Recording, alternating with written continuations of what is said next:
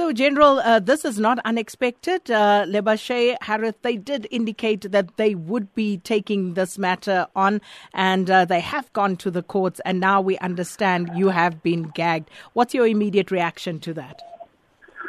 Well, we have taken note of the judgment. However, it's true that one might have limitations outside Parliament. But the questions I've been raising, especially that of conflict of interest, where a former deputy minister and an employee of PIC ended up owning the Harris company, which was established by the government, and so on. Those questions are not going to be swept under the carpet. In Parliament, we will submit written questions to the minister.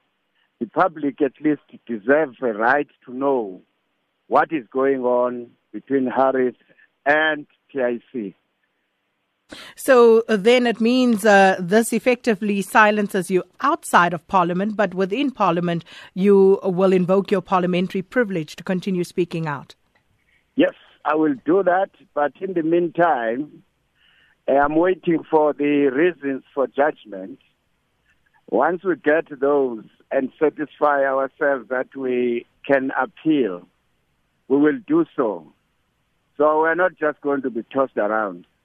We've got a right to know about the pensions of the workers. And these are very serious allegations that you have made. Why do you think it is that law enforcement agencies have not investigated these serious allegations?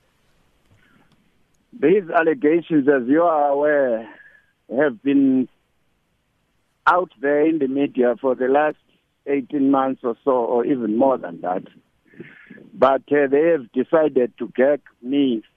The rest of you guys in the media who have been reporting this PIC thing, you are lucky you have not been gagged. Continue doing your work. You will get more information when I ask questions in Parliament.